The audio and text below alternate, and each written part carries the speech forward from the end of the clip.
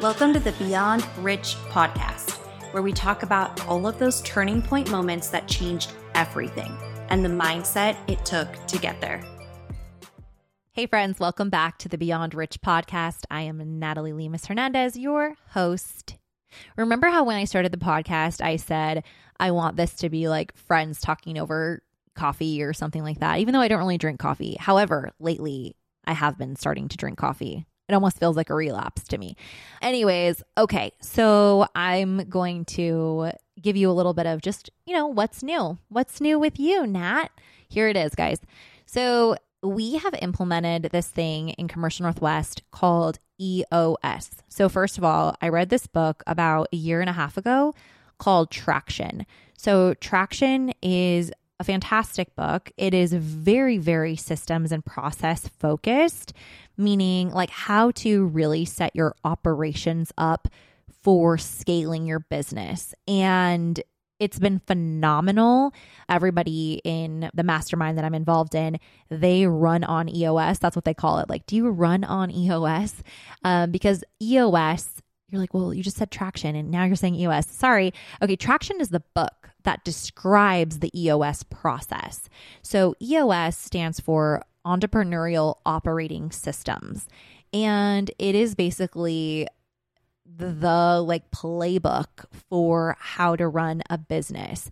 So it goes everything from, defining your core values to defining your company's niche to defining your organizational chart, which they call an accountability chart, to having scorecards for everyone, to quarterly rocks, to people getting hired, fired, and promoted based upon them achieving their rocks, getting it, wanting it, and the capacity for their role and alignment in the company values. And it's a meeting cadence, like how often you have meetings and the departments and leadership. And it's so comprehensive. Actually, probably overwhelmed by everything I just said because literally the book is overwhelming. And I read it a year and a half ago and I was like, we have to implement this. We need this in Commercial Northwest. You know what? It wasn't a year and a half ago. It was 2.5 years ago I read it because I remember I was pregnant with Marcelo and I almost hired an EOS implementer to help implement this within Commercial Northwest, but I didn't because I was like 3 months away from having a baby. And I'm like, you know what, Nat? Timing ain't right. And I'm so proud of myself for doing that because my old self would have been like, power through, you can do it. But my new self is like, check yourself before you wreck yourself. So I didn't do it. And so glad I didn't. It wasn't the right timing. Really scaling your business has everything to do with, EOS calls it right people, right seat. You have to have the right people in the right seat on the bus, right? People who get it, who want it. And by it, I mean the role. Do they get the role? Do they want that role? And do they have the capacity to do and to function in that role at the highest level? And then do they align with your core values? And so Commercial Northwest, we have 3 core values. You want me to tell you what they are? Okay, well, so our first one is be a good steward. The second one is be solutions-based.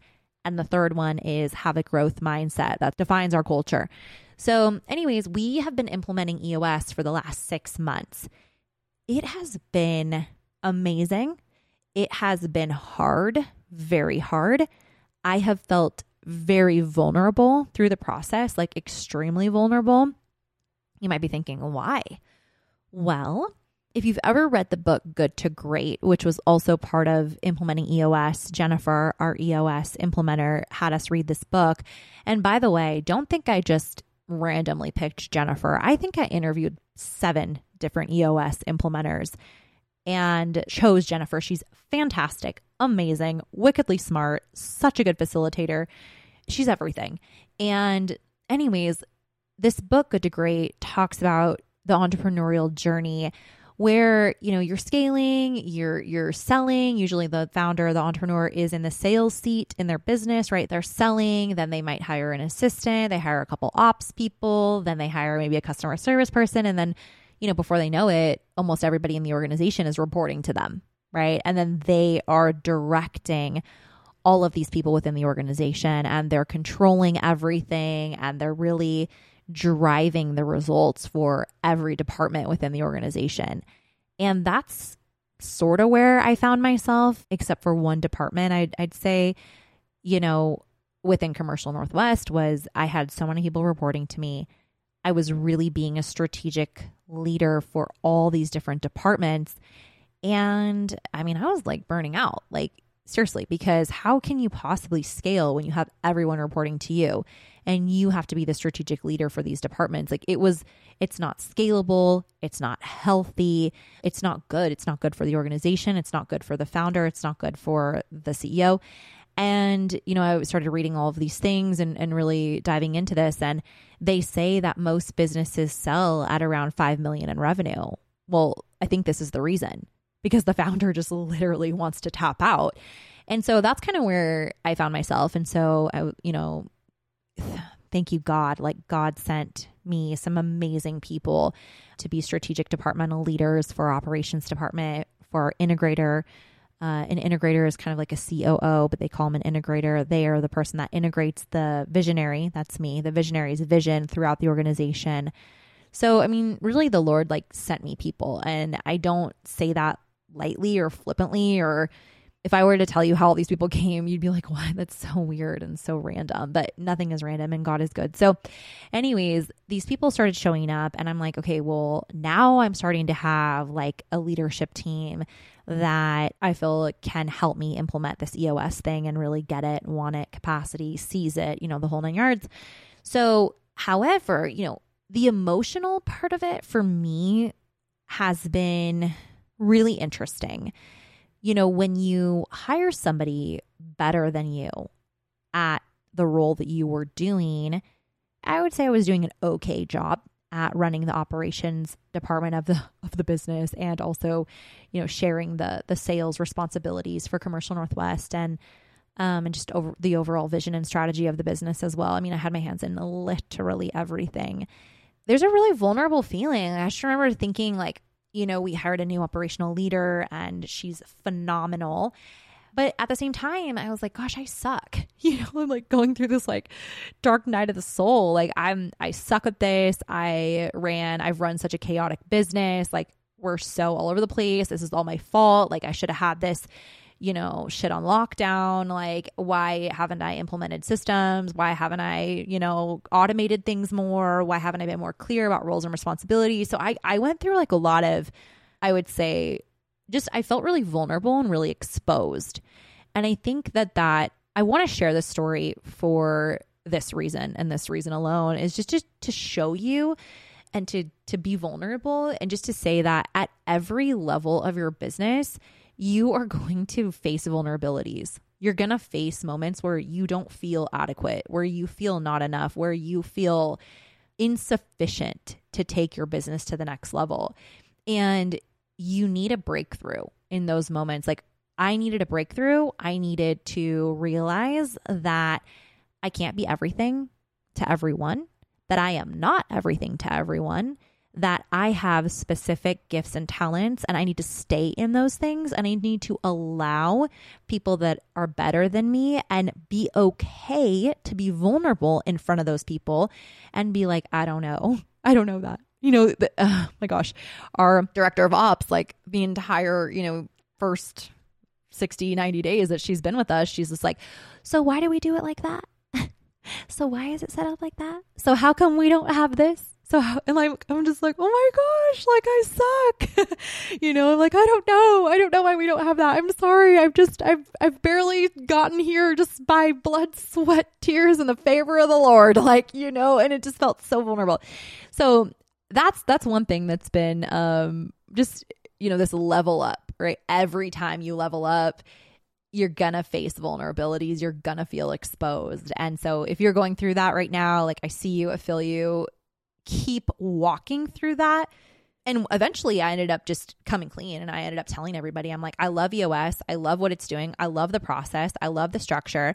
I just told them, I said, I'm feeling super vulnerable. I'm feeling really exposed. I haven't been a good CEO. I've failed in so many ways, and it was just amazing. The team really rallied around me, and they're just like, no, look, you're great at these things, and you're super, super strategic. And you came up with our entire model, centralized model, which is so innovative. And now the entire industry is going in that way. And we implemented that a decade ago, which drives profitability. And it's like our whole strategy of our business. So anyways, I just wanted to share that because entrepreneurship is so vulnerable. It's seriously so vulnerable. And it doesn't matter. It literally doesn't matter if you have 10,000 in rev, 100,000 in revenue, $1 million in revenue, 5 million. It literally doesn't matter. I've met CEOs at every level of the game. I haven't met a billionaire yet, but I'm sure I will someday. They all deal with this vulnerability feeling all the time because we're literally figuring this out. That's what entrepreneurship is. Okay, then the other little life update, Marcelo turned 2 and he's super cute and he's saying lots of cute things like peesh, which means AKA please. And then he says, oh man, and just like super cute things. Tino graduated from kindergarten. He's so old. And he got an award in front of his whole school, which was really sweet, but ask him if he cared about it. He literally didn't care. What did he care about? Going to VR1 and like playing virtual reality. He like didn't care. I said, what was better, getting the award or going to VR1? He was like, VR1 for sure.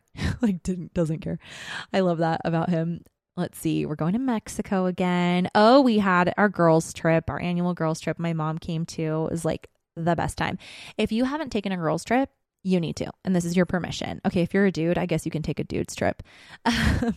But yeah, just that refresh and that just spending time outside of, motherhood and outside of businesshood was so refreshing and rewarding. And it's so hard to fight through that like mom guilt and that whole like business owner guilt of I should, all the shoulds. But ultimately, we have to recharge our batteries. So if you were looking for permission, there it is. And then the last thing is we have a new project that we're working on that I'm so excited about. Okay, holler back for all entrepreneurs who love the beginning of a new project.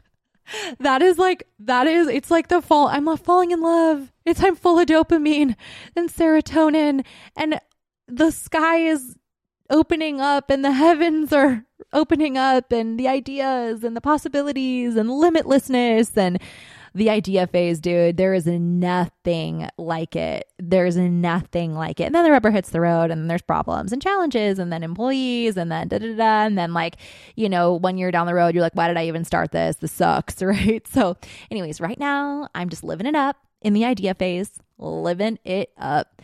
And so it is, I don't know how much I want to share about it yet on the podcast because, I've kind of shared about it. Anyways, here we go. We are going to be launching a beauty suites brand. And so I don't have a name for it yet, but if you're a beauty provider, hit your girl up. You can get on our list for being able to rent a suite. And it's so extra. It's so extra. That's all I'm going to say about it right now, but it's in the idea phase. So it's more than the idea phase. It's the idea, it's the design, it's pricing it out. Remember my last episode or whatever about cash on cash return? There you go. It's all about that cash on cash return. So that's my life update. Hope you're doing well. Would love a review, a comment, a share on the podcast, and stay happy, stay joyful, and go after that beyond rich life. Talk to you guys later.